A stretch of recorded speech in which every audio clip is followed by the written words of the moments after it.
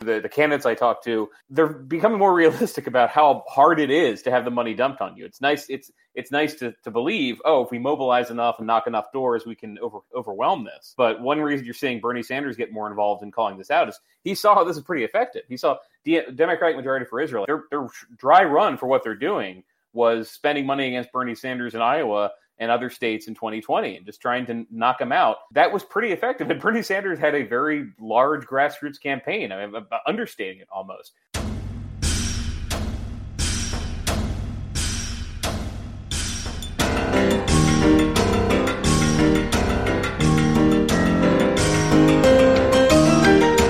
Hello, welcome to the Bituation Room. My God, what a heinous week.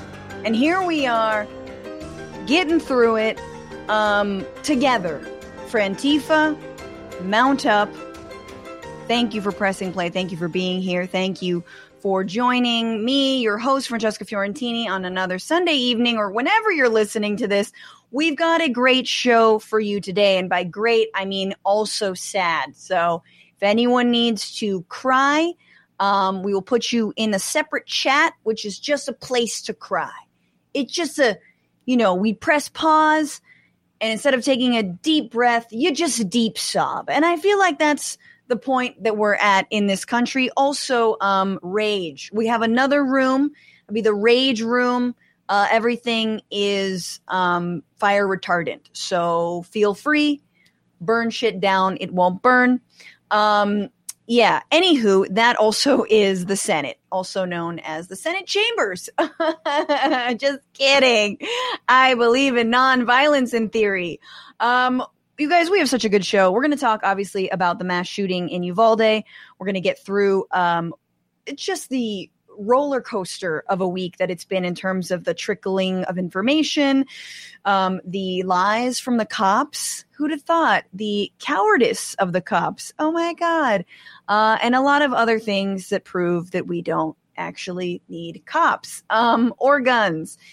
And in addition, we're going to talk about the elections that have been rolling.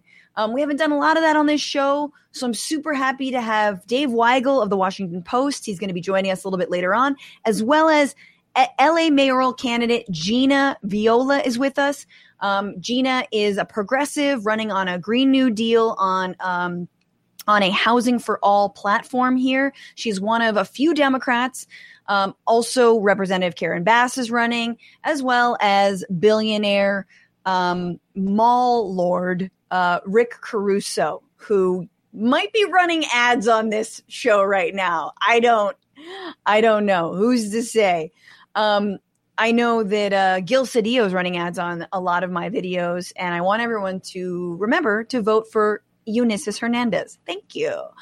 But anyway, that's going to be good. We're going to get into it with both of them, talk about what's coming down the pike, why it does matter, even though I don't think any of us have faith in our elected officials anymore, but we're working on it. And then we will have a bonus episode, again, for all the patrons who are so wonderful and generous, part of the Frantifa, patreon.com/bituation room. You get to access all of our bonus content live, and then after the show, if you listen back, you get your own special little RSS feed.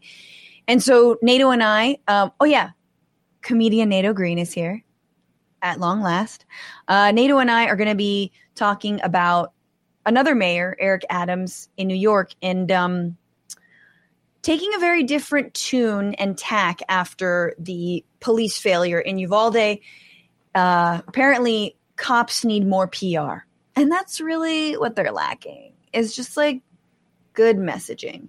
I know you're thinking like, we'll do better. Oh, that's so hard. That's so hard. So definitely stay tuned for that. And also we'll have a final fun segment where I want you to brainstorm. What is the Senate doing now that it's on Memorial Day recess? If you're listening as a podcast, you're missing all of my fluttery cross eyes, because that's just this moment is just fluttery cross eyes of a country, and my little Trumpian hand motions. And if you are watching live right now or you're watching back, make sure to like and share the stream. Make sure you're subscribed to this YouTube channel. And if you're on Twitch, what up? I hope you are subscribed. I hope you're joining and you're becoming a member of the Frantifa over on Twitch. You get access to a bunch of emotes. It's super cute. And also, if you guys want to show off your pride, we've got merch, bituationroom.com.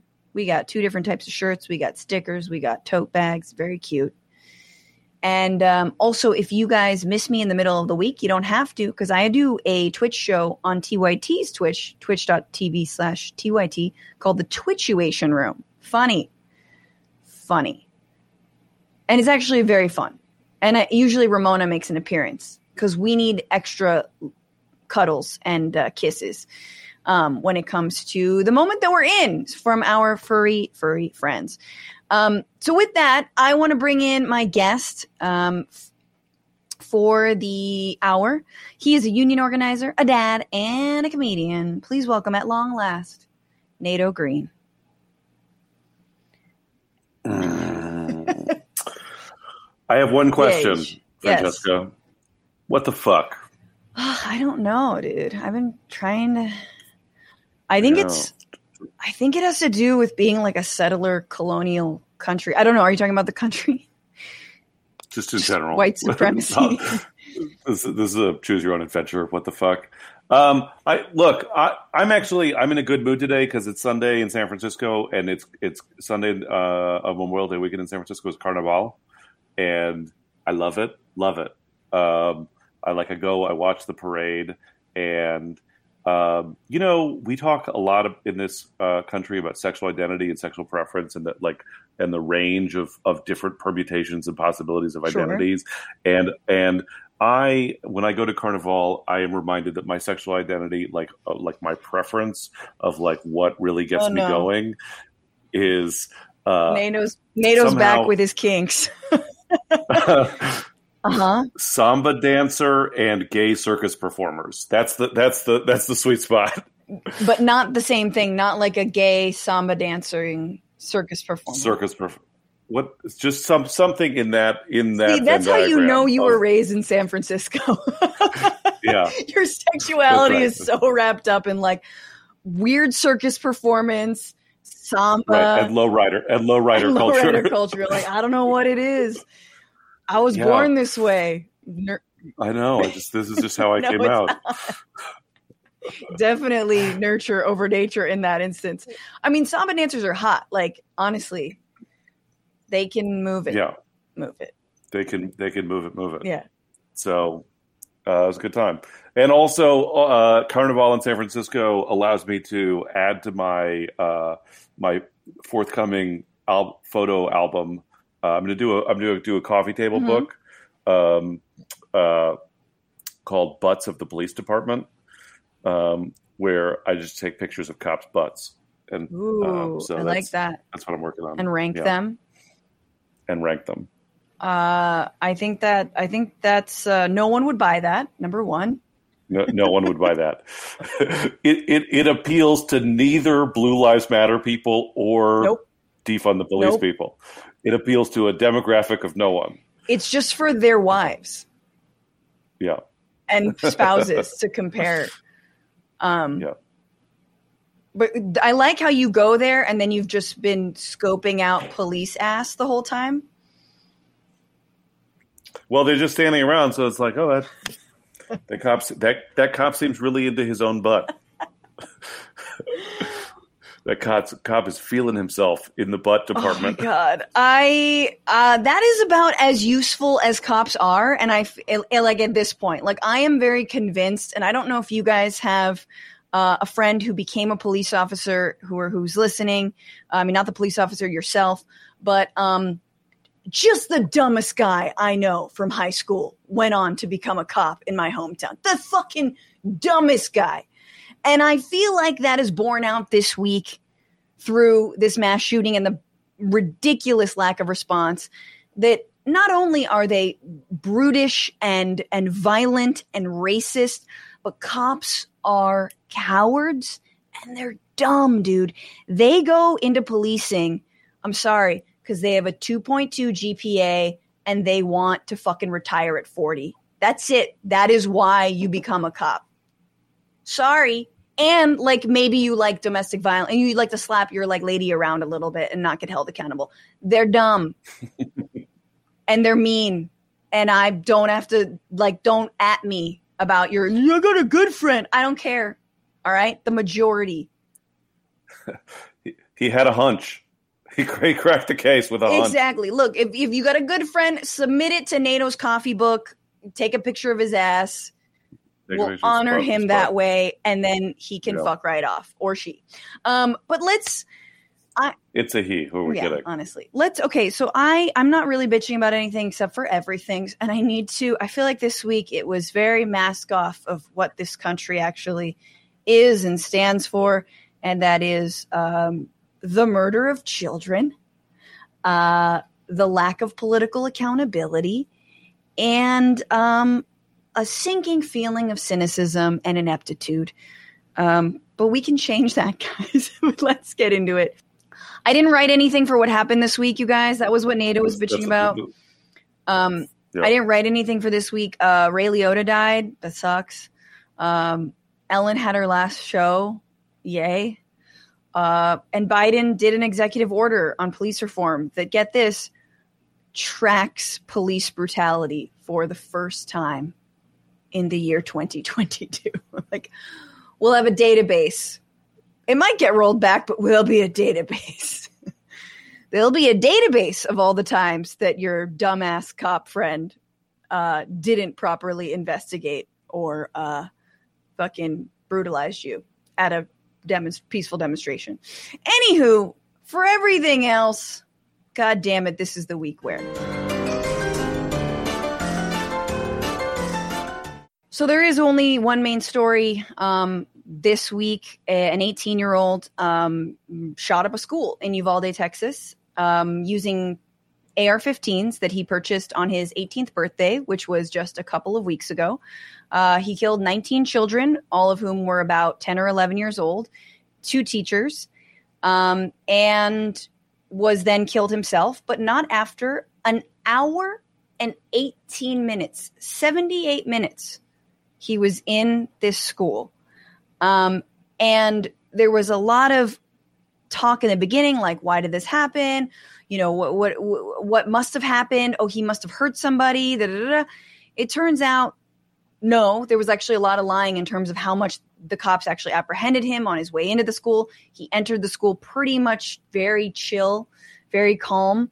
There appears to have been, maybe he shot at a couple of police officers, maybe not. I've seen actually conflicting accounts of that on his way in. But the main thing is that he himself barricaded himself into a classroom. Cops then later say, oh no, we barricaded him into the classroom. Okay. And then they sat there for, again, 78 minutes and did nothing. And a lot of people were asking why they did nothing. What was happening? And here was a law enforcement. This is the Texas Department of Safety. This is a representative who initially came out. This is on CNN, where he explains why the police waited so long and what they did and did not do. Why did they actually wait before they broke down the door? But don't current best practices, Lieutenant, call for officers to disable a shooter as quickly as possible, regardless of how many officers are actually on site? Correct. The active shooter situation, you want to stop the killing, you want to preserve life, but also one thing that, of course, the American people need to understand is that officers are making entry into this building. They do not know where the gunman is.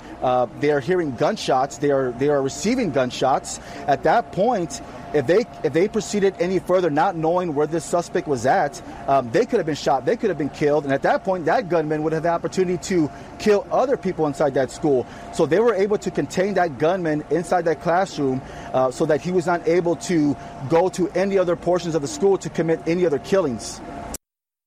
Okay, so you heard in there, well, people need to understand, what if they had shot us? No. I know he was in a classroom with dozens of kids, many of whom were calling 911 and struggling to breathe for their lives. But what if us then get past us, then other pew pew, and I what?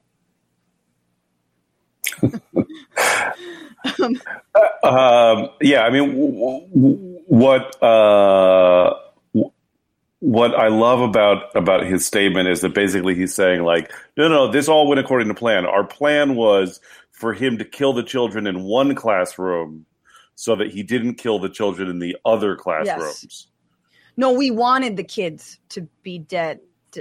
We didn't like those kids anyway. Yeah, I mean, they were on their phones too much, calling 911 during the school day. And you can't have that. You're supposed to put your phone away during the school day. The fact that they had it out to call 911 is evidence that they weren't paying attention in class. Oh my God, I feel like they might say that. So this quiet coyote, everybody. So okay. Meanwhile, by the way, a couple corrections. One correction on what I just said. Breaking down the door. They didn't actually break down the door when those 19 police officers were waiting. Instead, finally, when they got BORTAC, which is Border Patrol security, which had more tactical equipment and they could do a dynamic entry, quote unquote. You know what that dynamic entry was, you guys? A key. They used a fucking key. After 78 minutes, no, they didn't use a battering ram. They didn't have to break anything down. They used a goddamn key. So they actually didn't have to wait. Mind you, this is what the SWAT team looks like in Uvalde. They have a major SWAT team. The city spends 40% of its municipal budget on the cops. It's a city of 13,000, and that's how much money they are spending. And so, okay, they said, no, we wanted to protect ourselves because what if we shot and we scared and I just peed myself. Meanwhile, straight up, a little girl testified to slathering herself in her classmates' blood in order to play dead so that she would not be shot by the killer who was in there, once again, for 78 goddamn minutes. Meanwhile, how were police treating frightened parents outside of the school trying to get in? Here's one example. Get across the street because I'm having to deal with you. Get across the street. Get across the street. I have other stuff to do. We're gonna back up. Or you're gonna walk into that gate and get him. So there they are yelling and shoving parents who are asking if they can go in themselves. Here's a Uvalde mom says she was actually handcuffed and nearly arrested while imploring law enforcement to enter Robb Elementary during Tuesday's shooting. She said that she and other parents were waiting outside the Texas school, encouraging law enforcement to act as the gunman raged inside. As her calls grew more urgent, U.S. Marshals handcuffed her and told her she was being arrested for intervening in an active investigation. Yes, we are actively doing nothing. She says they were doing nothing. They were standing outside the fence. They weren't going in there or running or anything. She also said that she saw a father get pepper sprayed and another got tackled to the ground. One law enforcement had shot and killed the gunman. Gomez described seeing police use a taser on a father who was approaching a bus to pick up his child. This is all stuff that is trickling out. If you used a fucking taser on a parent, and this is perfect proof. I'm sorry. The cowardice of cops. They are so fucking brave when it comes to unarmed people. Unarmed people, people of color. Oh my God, they love it. Oh, they're taser, handcuffs, wrestle you to the ground. Dude with an AR-15. Ooh.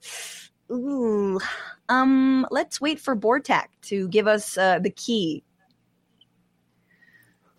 Why did BORTAC have the key? They didn't. That was their strategy for getting in.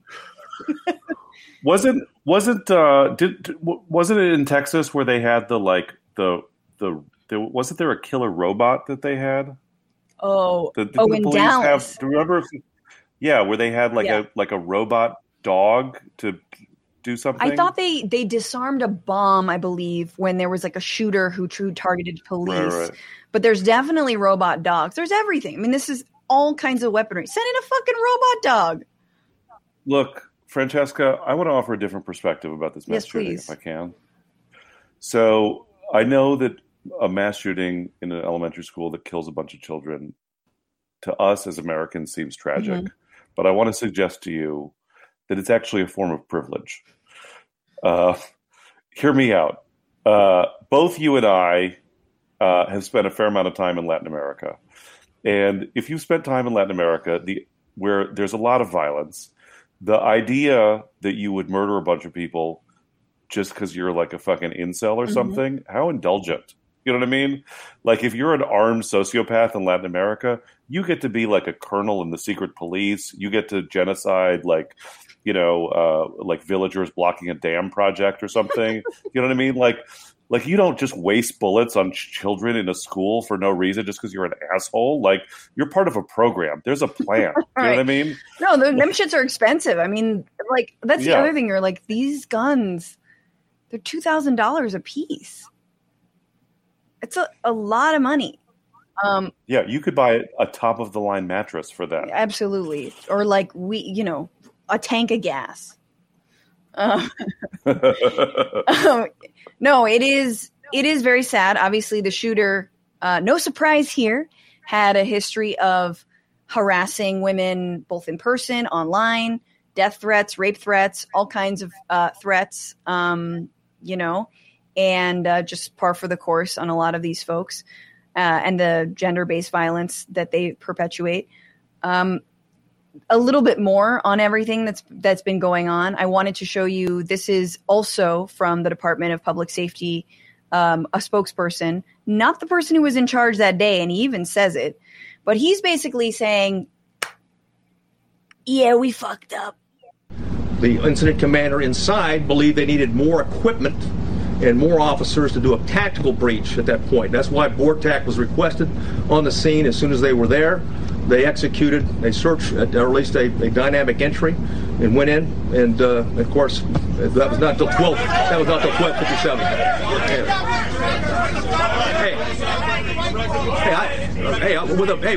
With the benefit of hindsight.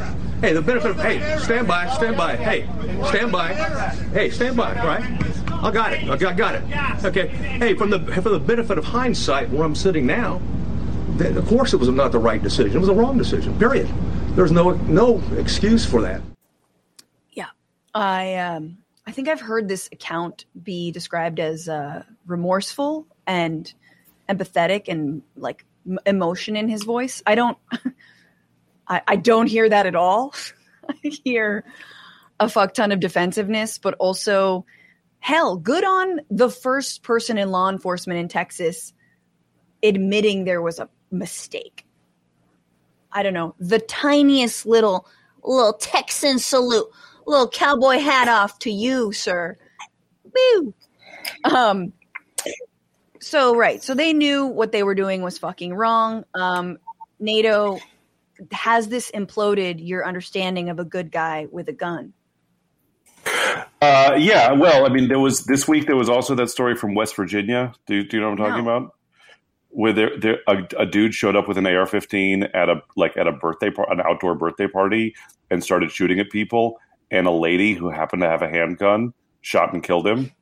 So to me, like, the lesson is there is no good guy with a gun. There might be a good woman with a gun. Thank you.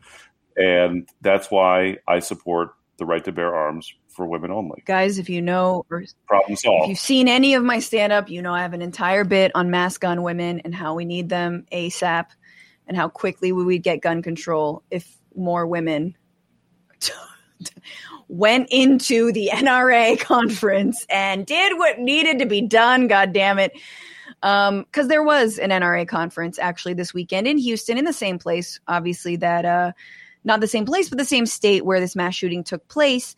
And interestingly, something different happened, and that was massive protests.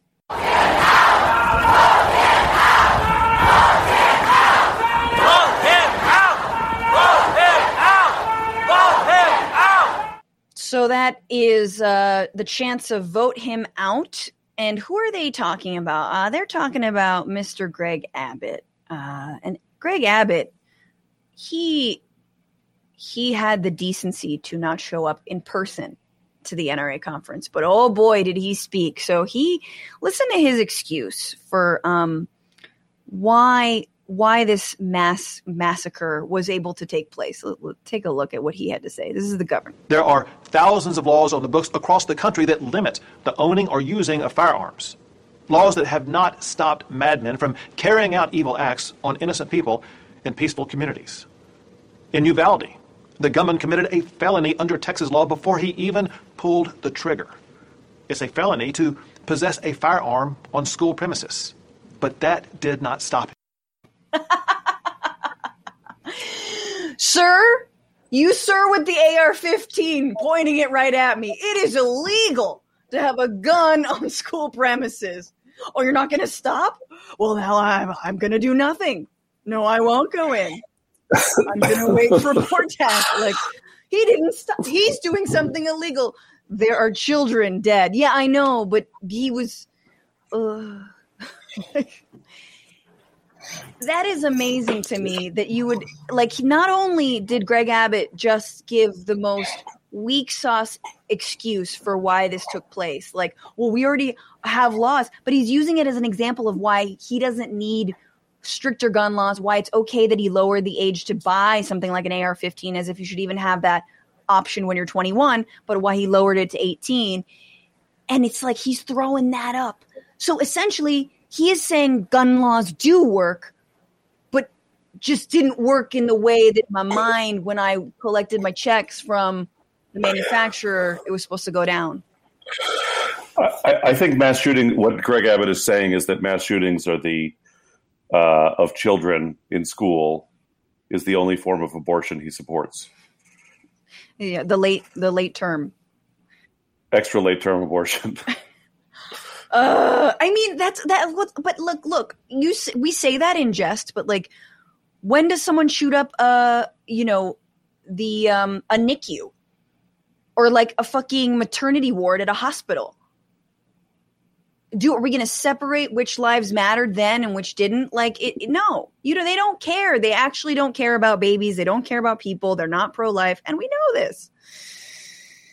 So here was, if that didn't, I'm sorry, Nato, as someone who has kids yourself, go to school, I want to just play you a compilation in addition to Greg Abbott's massive amount of excusing of the behavior of his lax gun laws and what they've led to. Here is a compilation of Fox News hosts, pundits, doing the most to not blame gun control for this massacre.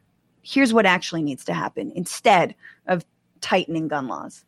I advocate always for an armed security guard. Armed school safety officer. Armed deputy. Arming teachers. Potentially arm and prepare and train teachers and other administrators. Armed school staffers. Bring in policemen. Training the students themselves. Retired military, retired law enforcement. We can offer them tax breaks. If you give law enforcement the opportunity to impose martial law, we can guarantee safety and security. Securing that perimeter, providing kind of a ring of steel. You have the fences, you have the main administration building, and then you have wide gaps on either side. The fencing's not very high. Where the door's locked, bulletproof glass. All of these shootings have happened at the same time that we see religion and Christian values and Judeo-Christian values decline. Okay, that one of those things was not like the other. We have securing the perimeter of Judeo-Christian values.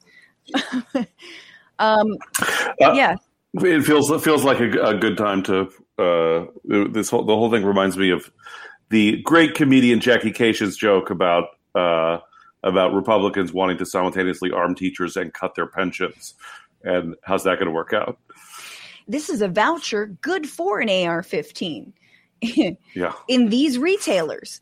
That's how, I mean, my brother is a third grade teacher. His kids are this age. And like, I am so angered and gutted at the thought that he would be asked to do this, to like, I don't know.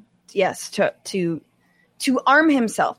I don't know. What do they want? Should we, do they want a world where like children are sent to war at like age 4 or 5, starting preschool, They get trained up. They're fucking fighting, killing machines. And then they go to school?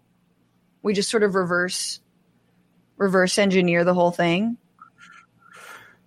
You know what? I mean, I've met your brother. I have more faith in your brother than in the Uvalde SWAT team in terms of keeping children safe. Absolutely. Yeah, I can't. I'm so mad. I'm like, I was look on TikTok. There's a bunch of videos going around that are like, here's how to keep, as a teacher, how to keep your classroom safe from mass shooters, as if there was ever a way to do that. And one of them is like keeping a whole closet empty so your body can fit in there. Like, who the fuck has that? Why wouldn't you? Oh, no, that's the body closet, just in case. What's the body closet? Can't hang your stuff there. You can't put your finger painting supplies in there. That's really sweet. Honey. My kids are in 8th grade, and I was sort of waiting to see how they brought it up. And they told me that one of their teachers brought it up in class in like a super ham-handed way and was like, "Hey kids, how did this thing happen? How do you feel about it?"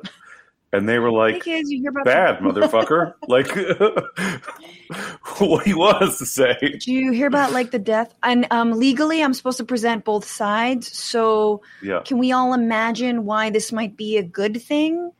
That 22 people are and dead? they were like, my kids have profiled who in their school they think would be the shooter, if anyone was going to be the shooter, based on the articles they've read about. They're like, "Oh yeah, that dude is a weird, pent up, angry guy. Like he's going to pop off."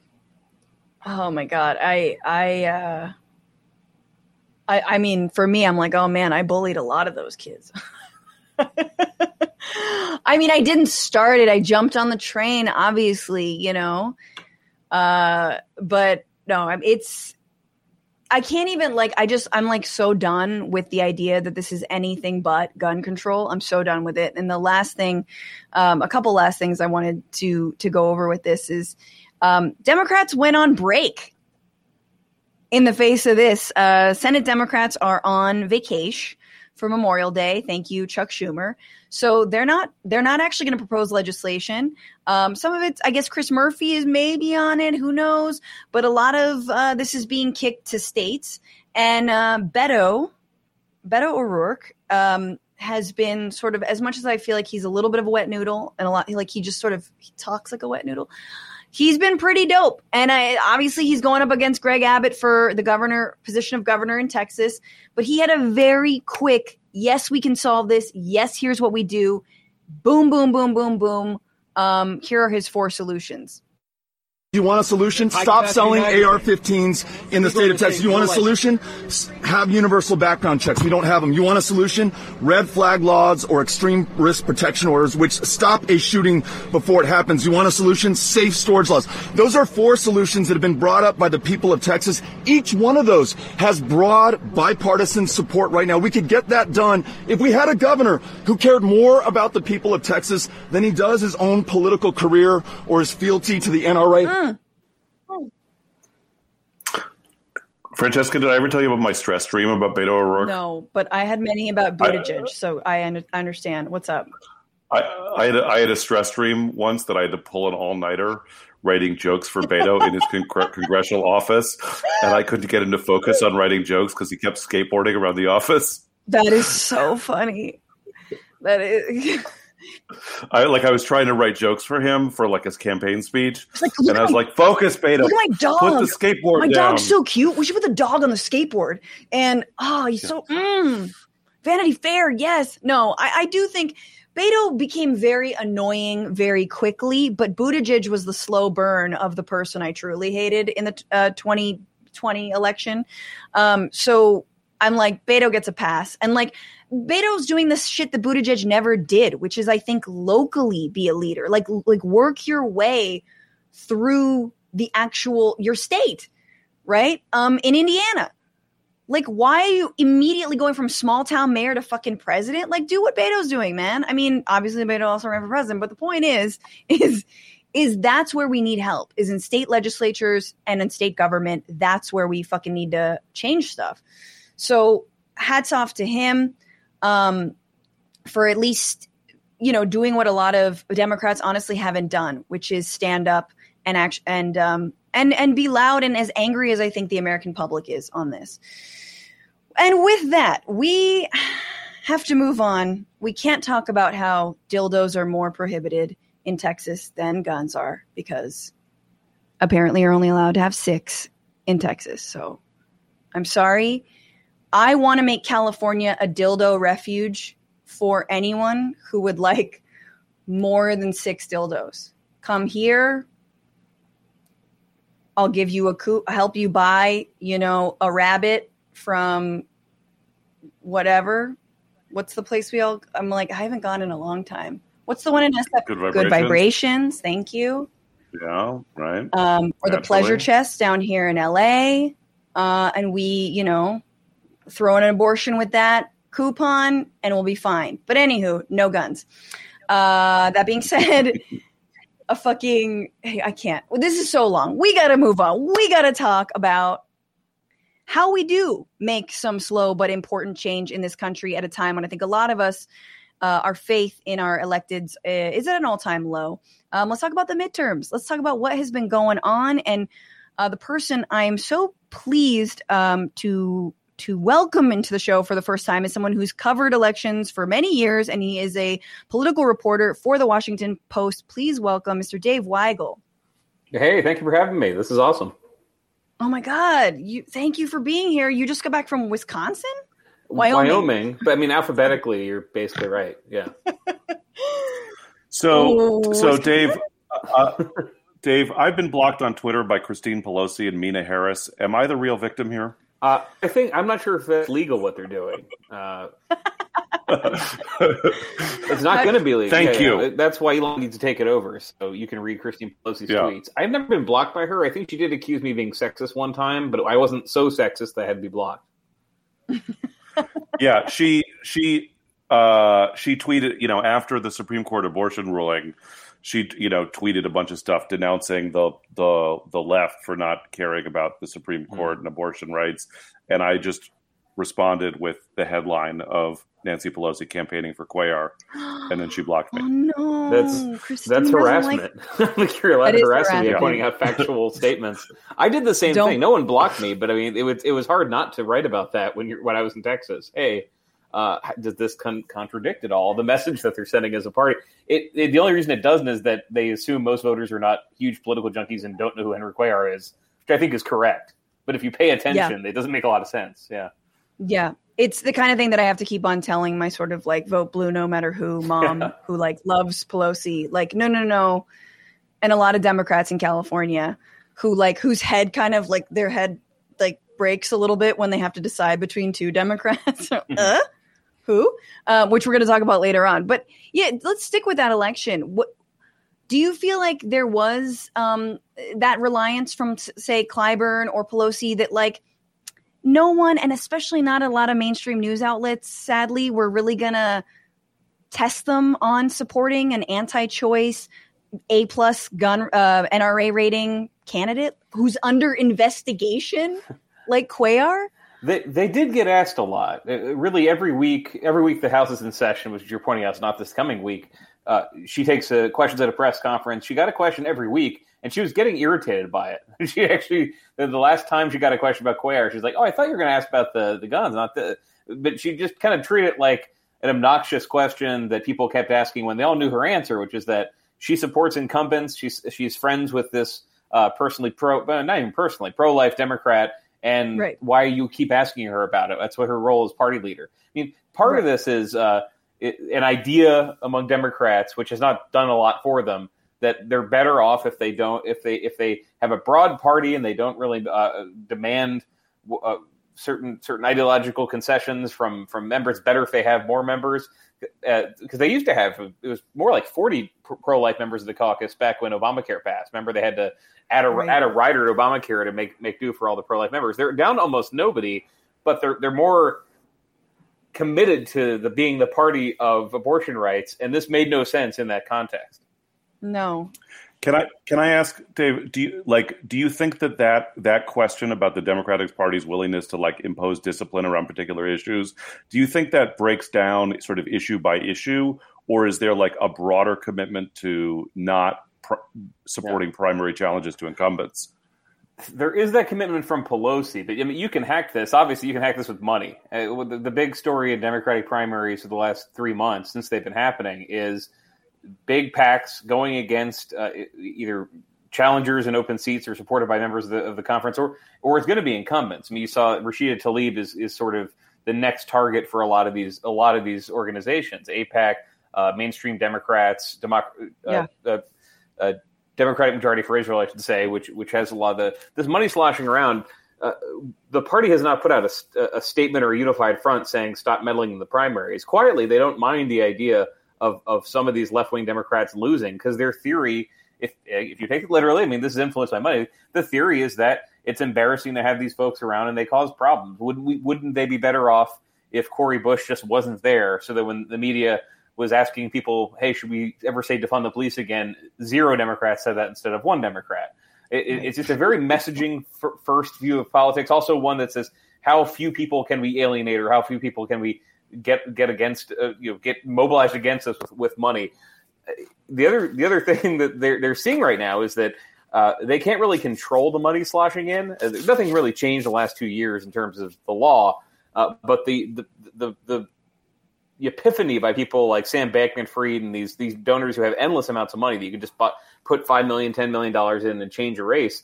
The Democratic response has been, well, what are you going to do? And in some cases, maybe that's good for us if these guys go in and knock out somebody on the left. I think what's so interesting about the sort of messaging uniformity and the fear that they'll be challenged on any of sort of the status quo is that they're so bad at messaging. And the 2 issues that we're talking about in the last few weeks, gun control and abortion rights, are the most middle of the road, popular pieces of policy and desires that they've really just let slip, and yeah, maybe they're not the top, 3, but I think we're going to see a little bit of a sea change here in terms of top 3 voter issues. I know things like the economy and healthcare always have trumped, but at the same time, Democrats haven't made it a priority to enshrine any of those things or work on those things truly. And so I think you're seeing that bear out in the news in the last few weeks, obviously. You're right. I wanted to just say $50 million has been spent by super PACs in Democratic primaries this year, more than spent across every Democratic congressional primary in 2018 and 2020 combined. So are they getting more scared of progressive challengers? Or what do you attribute? Or is it just we need all the help we can get because we don't know what we're doing? Or is it that? Well, it's mostly the first thing you mentioned. There is a mobilizing against progressive groups that just wasn't there in 2018, wasn't there in 2020. There was a little bit of denial at first. You see this a lot of times. We saw Republicans in 2015 convincing themselves that Trump couldn't win. I'm not comparing the ideology. I'm comparing the structure of a party is really resistant to imagining anyone overthrowing it. Their instinct is smother it as soon as you can, but it probably doesn't matter. We're going to maintain this. And so the money wasn't there to beat these challengers in 2018 and 2020. I mentioned Cori Bush before. She's somebody who won because national groups just were not paying attention. She won because she earned it, but you did not have these PACs saying, oh gosh, in a couple months there's going to be a primary in St. Louis. We have to mobilize and make sure we crush her, because that stuff's effective. There is one thing, this money moving into these races. It's Summer Lee in Pennsylvania, against Jessica Cisneros in Texas. I mentioned the Rashida Tlaib buy that we're expecting. That's kind of already underway. A commonality of that is these races were not really spending like that before. Even the Cuellar Cisneros race, the money was not coming in to save Cuellar in 2020. And the groups I talked to, the candidates I talked to, they're becoming more realistic about how hard it is to have the money dumped on you. It's nice. It's nice to believe, if we mobilize enough and knock enough doors, we can overwhelm this. But one reason you're seeing Bernie Sanders get more involved in calling this out is he saw how this is pretty effective. He saw the Democratic Majority for Israel. I mentioned them. Their dry run for what they're doing was spending money against Bernie Sanders in Iowa and other states in 2020 and just trying to knock him out. So that was pretty effective. And Bernie Sanders had a very large grassroots campaign. I mean, understating it almost. Larger than you get for a congressional candidate. So like these groups are realizing, okay, it's nice to believe that we can overwhelm this money with grassroots support, but we're not sure that we can. So we need to call this out and develop a strategy on the fly for dealing with all this money. Yeah, and then they wielded it against Nina Turner, his surrogate, successfully in her race in Ohio twice. I did just want to, Nato, before I go to you, I wanted to go to talk about some of these races, because despite the Democratic something majority for Israel, whatever it is, and AIPAC spending all their money against Summer Lee won in Pennsylvania and beat Steve Irwin. And just recently it was announced, I mean, the results came in. Is that the crocodile hunter? Yes. RIP. No, that would have been a lot tighter of a race. No, and then just recently in Oregon, Jamie McLeod, I've learned this, McLeod Skinner beat Kurt Schrader, incumbent, which is huge. Progressive, again, beating an establishment debt. Tons of money poured into that race in favor of Schrader. So you're seeing some of these squeakers, and then we mentioned Cuellar. Jessica Cisneros is asking for a recount. She is trailing by 177 votes. There's a call out to make sure that every single vote was counted, that people track their ballots. But like 177 votes is, I mean, nothing compared to the amount of machinery that was put up against her. And you think about if Pelosi had you don't even have to endorse Cuellar. Or Cisneros. You just stand back. Just do one less thing for Cuellar. Yeah, just don't do a robocall for him. Yeah. Exactly. I'm interrupting, but you're talking about what I'm talking about. Yeah, Clyburn did a robocall. Just that effort where people were getting bombarded in the final 48 hours with the leadership of the party saying, "Hey, trust me, don't vote for her." Right. Mm-hmm. Do you? I mean, Dave, you've been talking about sort of the money dynamics of the races. You reported that what Clyburn said for his reason for intervening in the Cuellar race was that he thinks that progressive Democrats drive swing voters away. Is that true? One of the things that bothers me about political reporting is not you, but in general, is that after every election, sort of everybody uses an opportunity to declare that the election proves what they thought already anyway. Like every election, centrists are like, this proves we need to run to the center. And progressives are like, this proves we weren't progressive enough. And we were crushed by the system or whatever. And no one is ever no one ever comes away from an election saying I was wrong. Mm-hmm. Aside from the money, is it true that the message around that Cori Bush is a liability for Democrats in places other than St. Louis, for example, or that progressive Democrats do in fact drive swing voters away? Yeah, there's some motivated reasoning here because Democrats saying they say it and people print what they say. They believe it. They'd like for these people to go away. They'd like for them to stop making so much noise within the party. Certainly, Republicans say the same thing. One reason this gets into the feedback loop in the coverage is that Republicans say it's great for them that AOC exists. It's great for them that Cori Bush exists. And it's very easy to scare Democrats generally, but scare Democratic leaders and committees. You put an ad on TV and it has AOC and she looks really scary and she morphs into Democrat X and they say, well, gosh, it looks like AOC is a problem for us. The instinct is not how do we defend the colleague or spin or do something. But why is this so damaging right now? Because the argument is it cost the Democrats a few seats in 2020. Why, even though all those Democrats are saying they were against defund the police, to pick the one they talk about the most. Why is it hurting now? It's hurting now because just the party in power has not delivered on a lot of what it said, and the economy is in many ways bad. Yes. So they're looking for a lot of spin in order to have an economic message that I'm not quite sure what it is. They don't have a message that they want in place of this. They just want these folks to go away, and then TBD economic message will be happening instead of this. It's not how it works. I mean, there is ideological combat happening whether they like it or not. The message of the week I end up covering in politics is often defined by Republicans, and I do think where Democrats and the leadership feel helpless. They feel like, okay, there's something going on where the left and the conservatives are throwing stuff at each other and we get caught in the middle, but they're really not doing anything to change that story by passing a bill, let's say, or doing one of the things that they promised that have been held up that would make people say, well, okay, for all that rhetoric, at least they delivered on paid family leave, or to name one of 100 things that are stuck. Yes. Yeah. No, I think that's right. And what's so funny is that before AOC, it was Pelosi. There were all the attack ads on Pelosi. They will pick anyone. And actually, in my mind, the fact that they pick AOC is a reason that they see something that we all see, which is a natural born leader, I think. And Democrats are scared of actual leadership that might challenge their current entrenched, stodgy and status quo leadership. I do want to talk about the GOP and then let you go. But so you've reported, obviously, there was primaries in Georgia. Also in Pennsylvania, there's going to be, I guess, another runoff between Dr. Oz and McCormick. So what has, in terms of the Republican side, what have you seen in terms of patterns, in terms of, are we uplifting Trump's picks and his, he's been vindicated? Or are we seeing a break from the narrative of the 2020 was stolen election stuff? Oh, you're seeing some Republican voters get tired of candidates who talk about that and only that.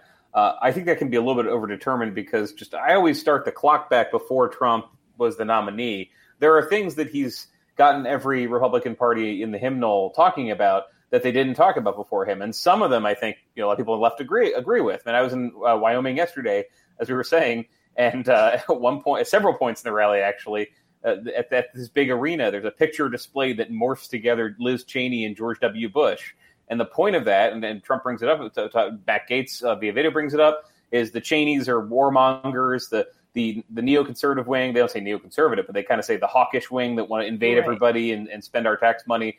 That's not the Republican Party anymore. That's an evolution. I don't see anyone winning Republican primaries who says, you know what would be a great idea is sending more money to Ukraine. I don't. That's been happening. But then you also have stuff like, this is the party of building the wall. This is the party of immigration restriction, which it was having debate on before. So there's very little disagreement between the Republicans winning primaries and Trump on anything super significant. Mm-hmm. I'm not saying 2020 is not significant, but that is kind of a deal breaker for a lot of Republican voters. If you say that Biden won fairly, if you say, but they can look past that if you're with Trump on all the other issues. It's become a very kind of European nationalist style right-wing party. I see that from primary to primary. Almost nobody's winning anything. Even incumbents who were pretty safe before down the ballot are losing these state rep races to people who say, "What have you done for us? What have you done for concealed carry? What have you done for sending National Guard down to the border?" Just the tests that Republican candidates are being asked to pass are all kind of Trump tests. And then you compare that with the Democrats. Nobody's really taking a guidance from Nancy Pelosi or Joe Biden of what a Democrat is. Joe Biden endorsed Kurt Schrader, who just lost. Republicans have a figure controlling the party and driving it to the right. And Democrats are just kind of falling over each other, which they're pretty good at. I'm not sure what they're good at right now. They're very good at It's so funny that you said earlier, like, oh, yeah, the Democrats really, anyone who's trying to, take the party over, they're going to be resistant to that. Mm-hmm. And you're like, oh, unless you're a fascist and you're running for the GOP platform. And then they're like, oh, my God, please take us over. We've been trying to say this out loud for a very long time. Thank you. And they did that with Trump. So I think what I hear you saying is, yeah, the 2020 stuff. And yes, Brad Raffensperger and Kemp won their primaries, handily beating Trump-picked candidates. But still, Raffensperger and Kemp are passing voter restriction laws that are doing effectively the same thing that will ensure a Trump victory in the future, even if they weren't able to hand him that victory in 2020. Oh, yeah, there are. So we'll go back to February 2021. Kemp more than Raffensperger, although Raffensperger implements it. He's the governor saying, you're right, there were questions about 2020. We're going to pass this new law. There's going to be new restrictions. It's going to be easier to replace Democratic election officials, Republicans. All that stuff passes. Democrats vote against it. And then in this primary this month, a lot of Democrats, especially suburban Atlanta Democrats, who all said that stuff in last February, voted for Brian Kemp and Brad Raffensperger just out of necessity. They said it's either them or it's MAGA. It's MAGA guys. But you do see some willingness of Democrats to put up with the overall environment and the overall policies moving to the right and just taking a chance to, well, maybe we could stop this before it goes too long.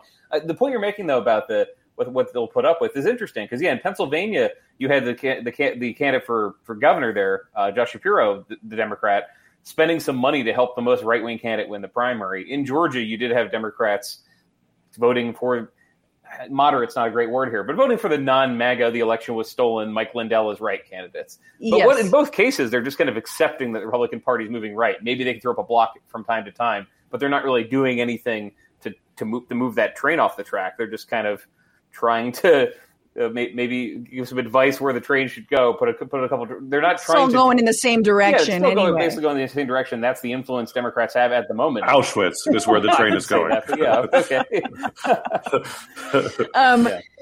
In terms of Wyoming, then, what do you think about Liz Cheney's chances? I think there's a lot of centrist Dems that are, and not even even myself, who's just honestly. Yeah, there are shades of Republican, and neocons were awful, but also we never remember that Trump expanded drone strikes by fucking 400%. Hello. Mm-hmm. They never talk about that. But anyway, I'm like, no, we should have more Cheneys and Kissingers, even though I disagree with them on 99% of everything else.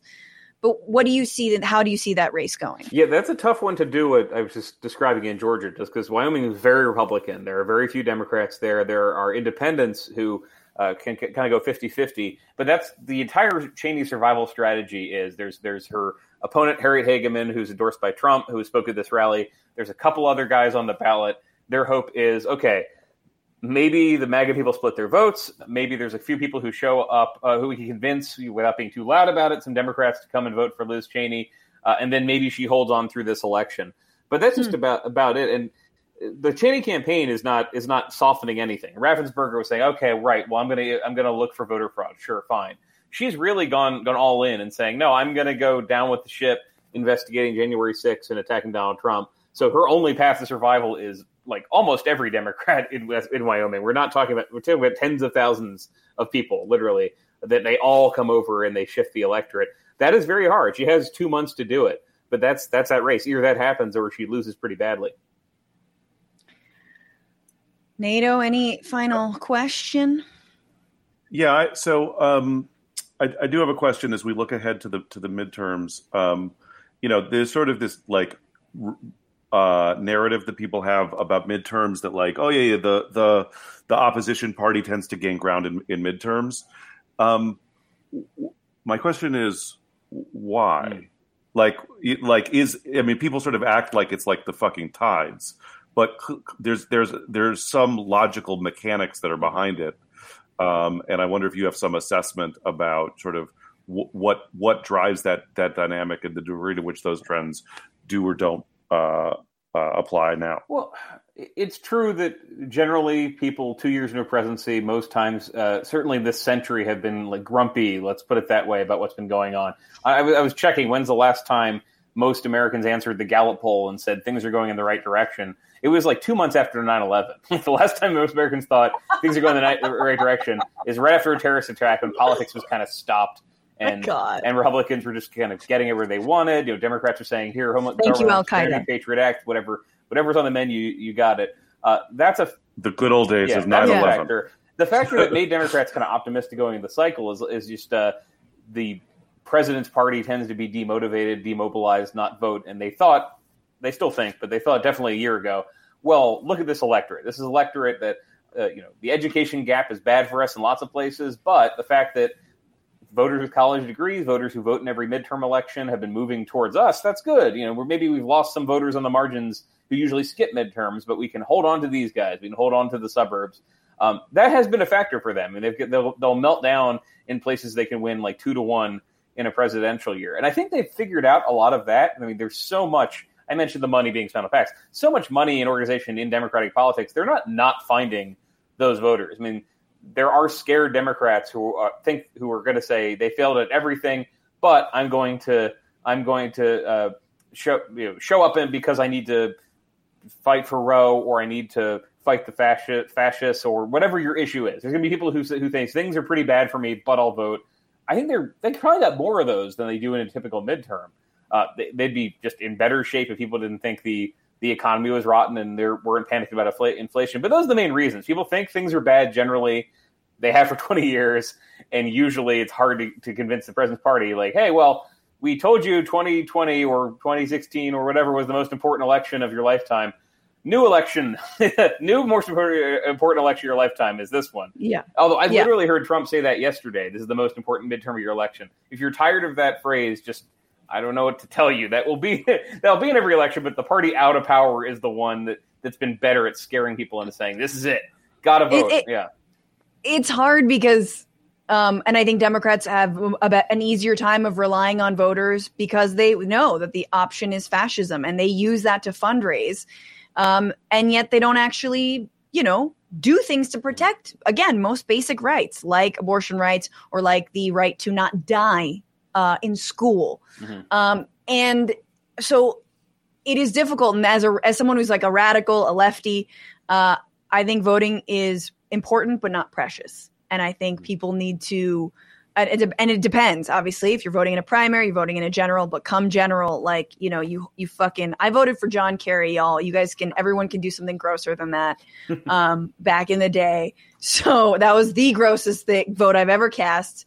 And then we just take the fucking streets. Summer of Rage, y'all. I am so appreciative that you came on, Dave Weigel.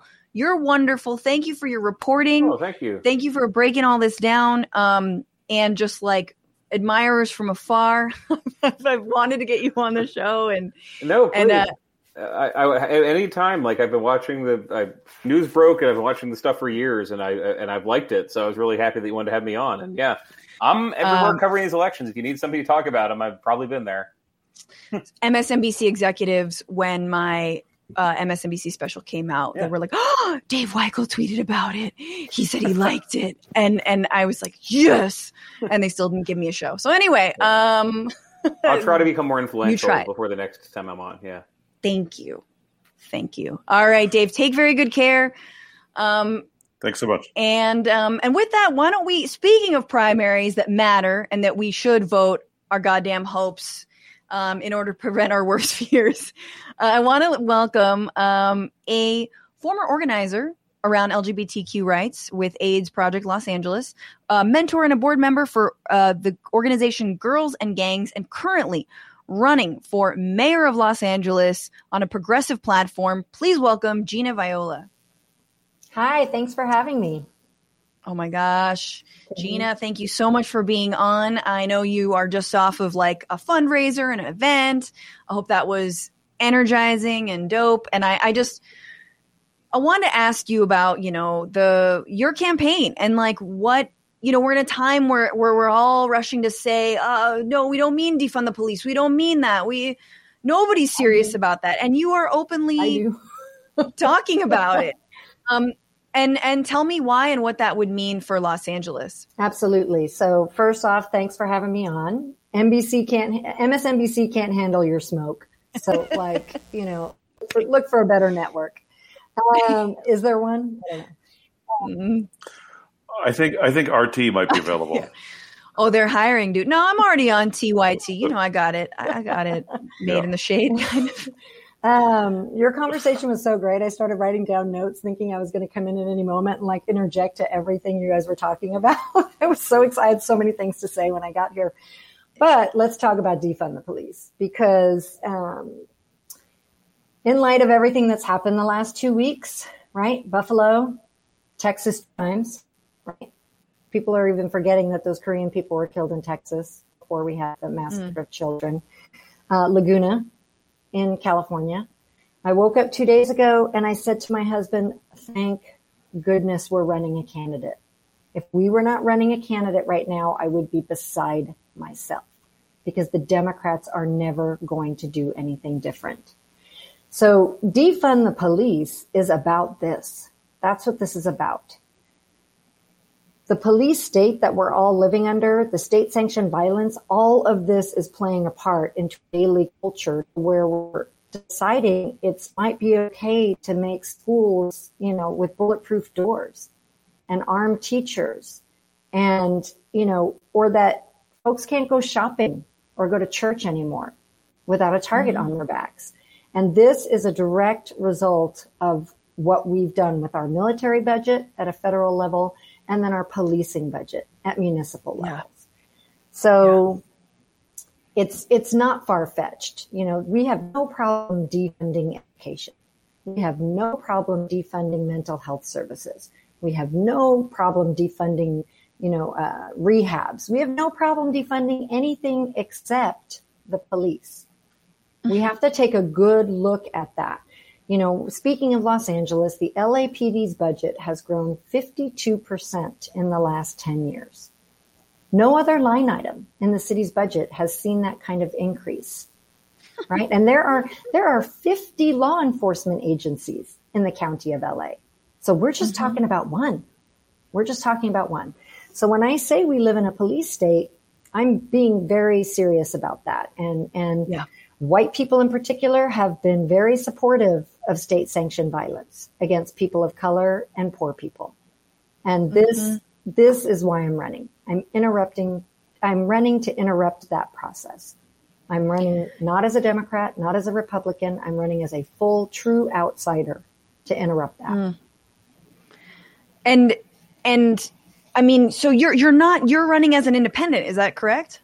I'm no party preference is my no party preference. In Los Angeles, your party doesn't really matter, which is why it's so funny that Caruso changed parties, because it doesn't even matter with our jungle primaries the way we do it. But supposedly LA would never elect a Republican, but I would argue that there's a whole ton of Republicans in our city council right now. Democrat in name only. Oh yeah. Well, I mean, you mentioned his name, Rick Caruso, who again is poured $23 million. This was as of a month ago. 39.5. There you go. 39.5. Who's counting? Yeah. Ethics. Exactly. God. He's a billionaire developer.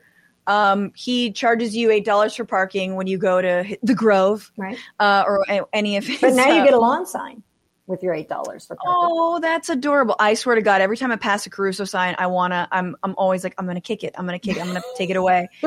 And then I'm going to get blamed for it if you do, just know. Yeah, I know. I was just like, no. And you're like, but he is so ubiquitous. He's everywhere. And he's trying on June 7th to basically sweep the prime or the essentially avoid a runoff.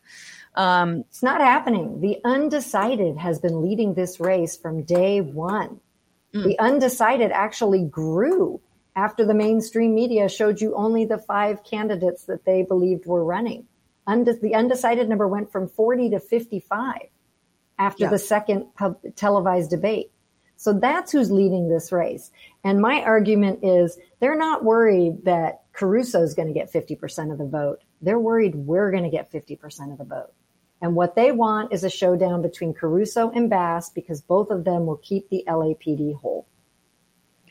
Well, I mean, so we know Caruso sort of bad faith saying he's going to end homelessness by sweeping up all the homelessness. Cool.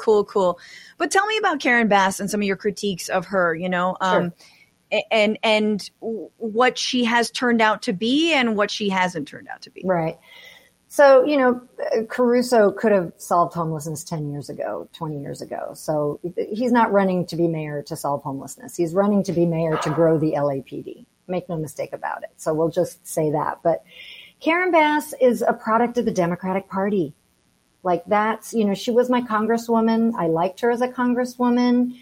Truth be told, I really wasn't paying much attention now that I think about it, because now that I've actually gone back and I'm looking more at her voting record, I'm like, this is interesting, because I used to go to her town halls. I used to sit on her phone calls. So I was very supportive. When she got into the race, I endorsed her immediately, went to her website, click, and then her houselessness policy came out.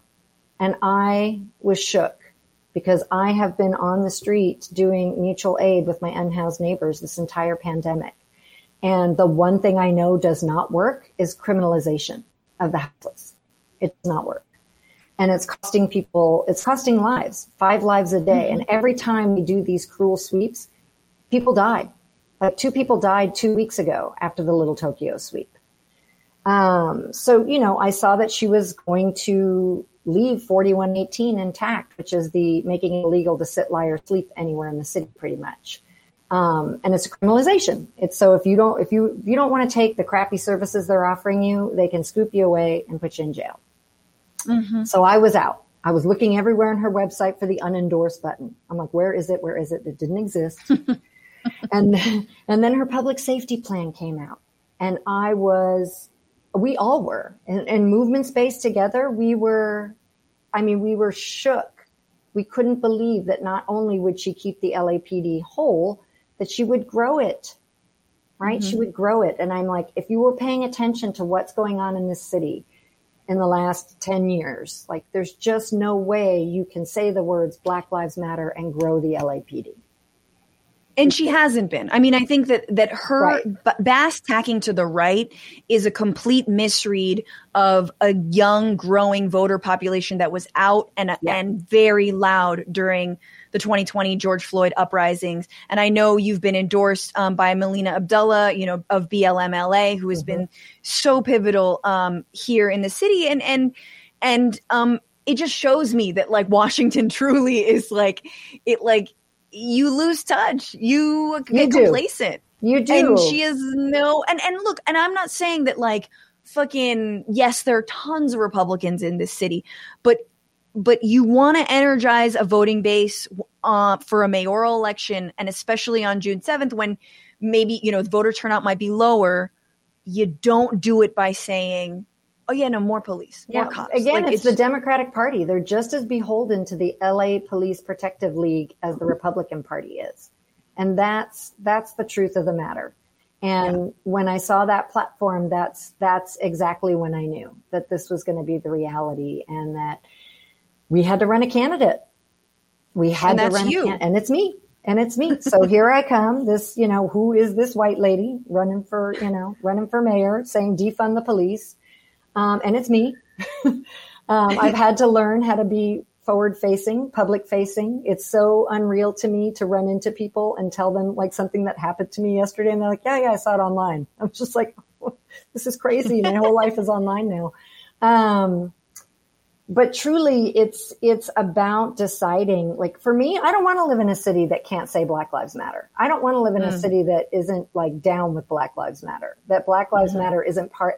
And frankly, I don't think you can win a city like Los Angeles without Black Lives Matter behind you anymore. And that's a bet I think they're hedging that they're going to lose. So it is time for true change. And what is super hopeful is there's 20 progressive candidates running in Los Angeles for a wide variety of seats. Yes. Right? City council, city controller, city attorney, state assembly, Congress. I mean, we are everywhere. And I'm predicting a clean sweep, and you will actually have some folks that will get in there and make some change because let's face it, the Democratic Party is never going to take care of us. If we could not get single payer health care in California, when we have a super majority, the Democrats have a super majority up in Sacramento, we couldn't make that happen in a pandemic. The Democrats are never going to give us health care. Never. Newsom, he'll remember who he was one day. He'll remember. When he runs for something else and needs people who want, and he needs to say Medicare for all again. Right. Oh, God. Gina, Viola, please tell us your website and how to support you and your work. Absolutely. Thank you. It's Gina, FORLA.com. That's our website. I mentioned Caruso's number. I didn't tell you ours. We've raised $42,000. And we outpolled a sitting city council member who was running for a year and a half and raised millions of dollars. We tied a city attorney who got in the race first, right? He was running for 2 years. 2 years. These both have dropped out. They've since dropped out. Also a millionaire who put $4 million of his own money in, Ramet Varma, has dropped out. So, I've said this for a while, like, it's not about the money. It's about the voters. We need people to vote for us. So vote your values. This is a primary. Karen Bass said herself on the debate stage with KCRW, nobody's getting 50% in this primary. So she said it. She said it. So vote your values. I think what's happened for me in this, which is so beautiful, is I will never, ever again, as long as I live, hold my nose and vote for somebody I don't want to vote for. I will not. And I will sleep better at night because for as horrible as I knew Biden was going to be, I wish he was only that bad. So, And again, I don't even blame these people personally. This is the Democratic Party. Yeah. Well, I'm personally glad that we have a progressive candidate like you in the mayoral race, Gina, and we need you, and we're going to keep needing you, as well as the city council members who are running, and hopefully will also win their races. So, absolutely, thank you so much for joining, and thank you for the work that you're doing, and thank you for having me on. I'm a new fan. I love this show. Yay, hell yeah! So entertained. Yes, definitely come back. And yeah, good luck in June. And obviously, if you're in LA, early voting already started. You've got your ballots. I'm mostly telling this to myself. Send it in for Jessica. Let's do this. Come on, do it. All right. Take care, Gina. And thank you all for sticking around. We've got one more segment. Nato and I need your help to answer the question, what the hell are senators doing on their vacation? Here it is. National Lampoon's Senate Vacation.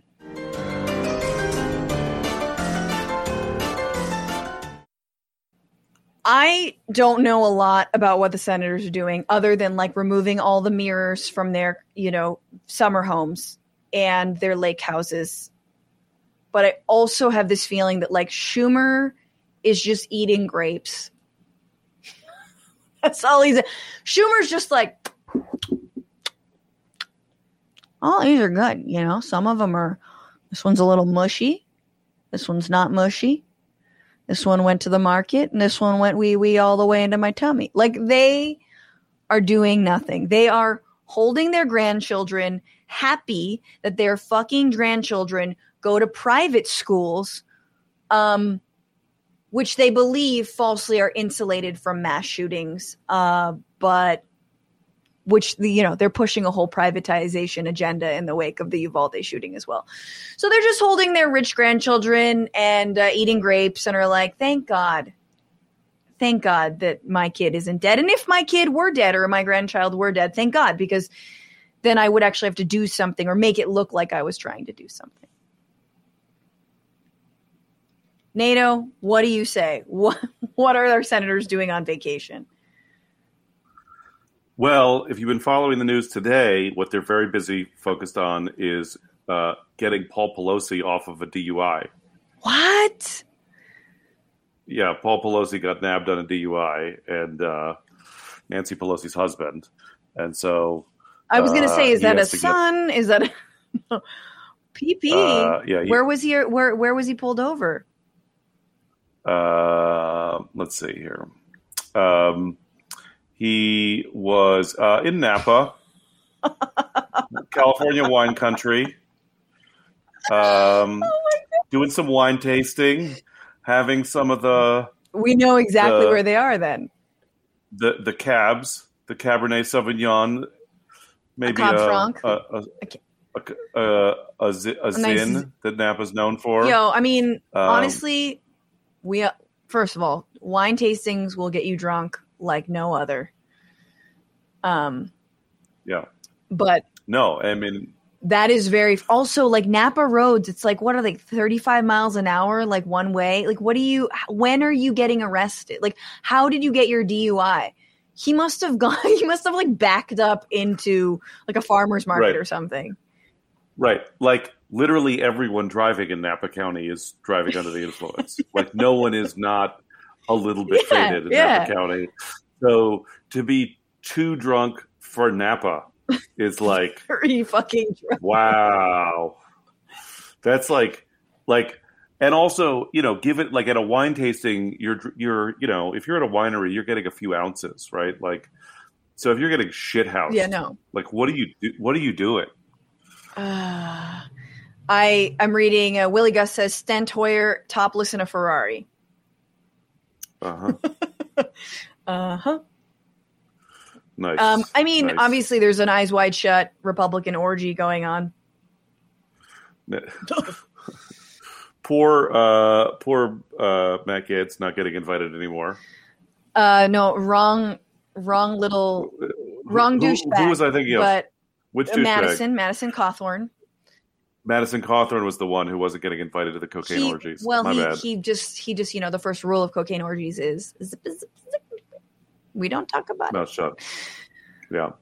Anyway, they don't deserve rest. They don't deserve. And I will say, I just wanted, before we bounce, for everyone who's feeling kind of a little hopeless, I do think that organizations like Everytown are really trying to get folks involved, just like we've been shouting out Liz Winstead's organization, Abortion Access Front, this summer. But basically, put your senators on fucking speed dial. Call them every day. Get to know their operators and secretaries and people who work with them and their staff.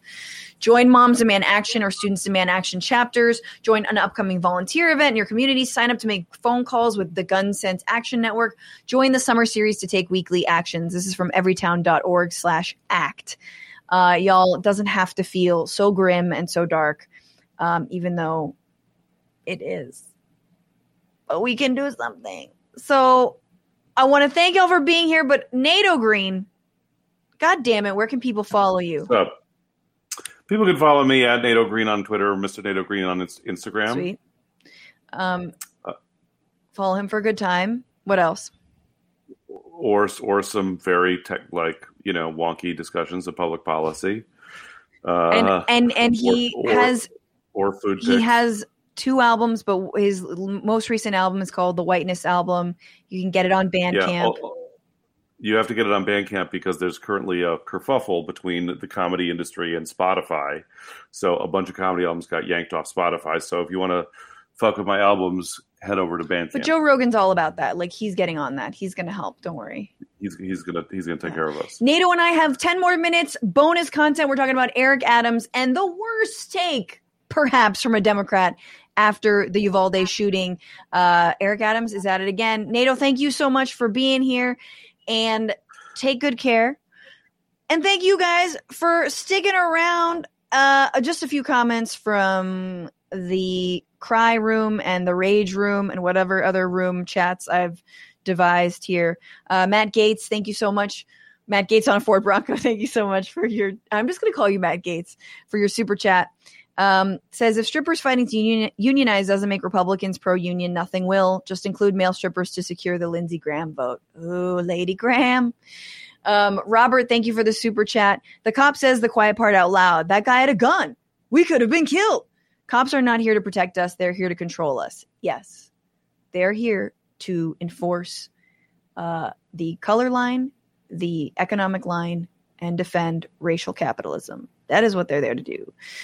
We've been over this. Matt Gates, thank you again on a Ford Bronco for your super chat. Says, one psychologist I heard viewed the failure at Uvalde as a lack of discipline and duty. Healthcare workers and soldiers swear an oath and train a long time with the same group. Stupids and cowards weeded out.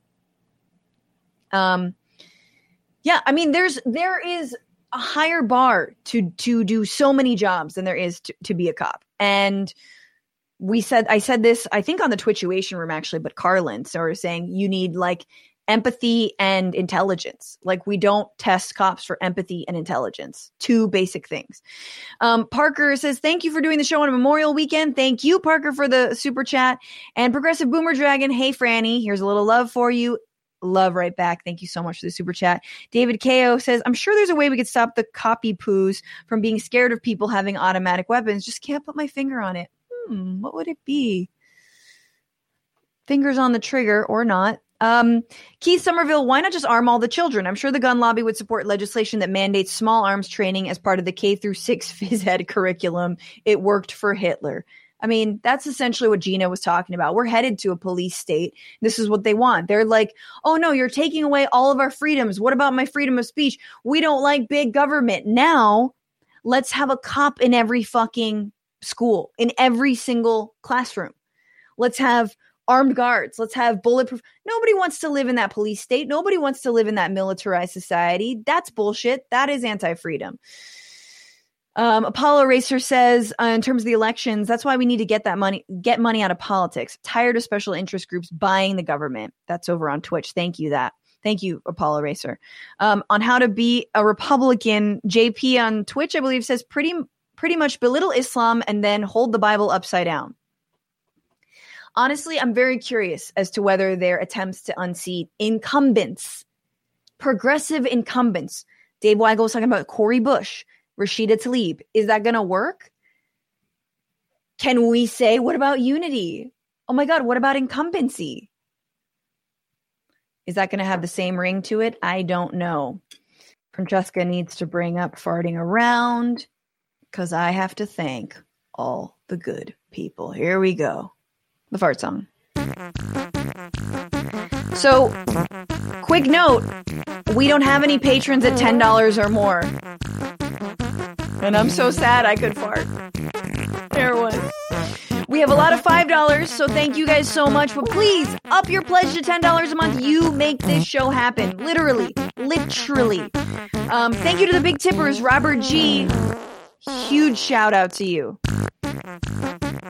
For the Twitch subs, Grandpa Dragon 1953, Clue Pack, Hunger Games 1989, Mina Michelle, Sirius Biznies, Late Bloomer 66, Mac Alistair 1, and Bama Raider 12. Thank you guys so much for becoming, or for resubscribing or subscribing on Twitch. Thank you to everyone who works on this show, to Paige Omack, Maximilian Inhofe, and Alexandra Orness. We stream every Sunday, 5/8 Eastern, on YouTube and Twitch. Follow the show on Twitter at BituationPod, on Instagram and TikTok at FrannyFio.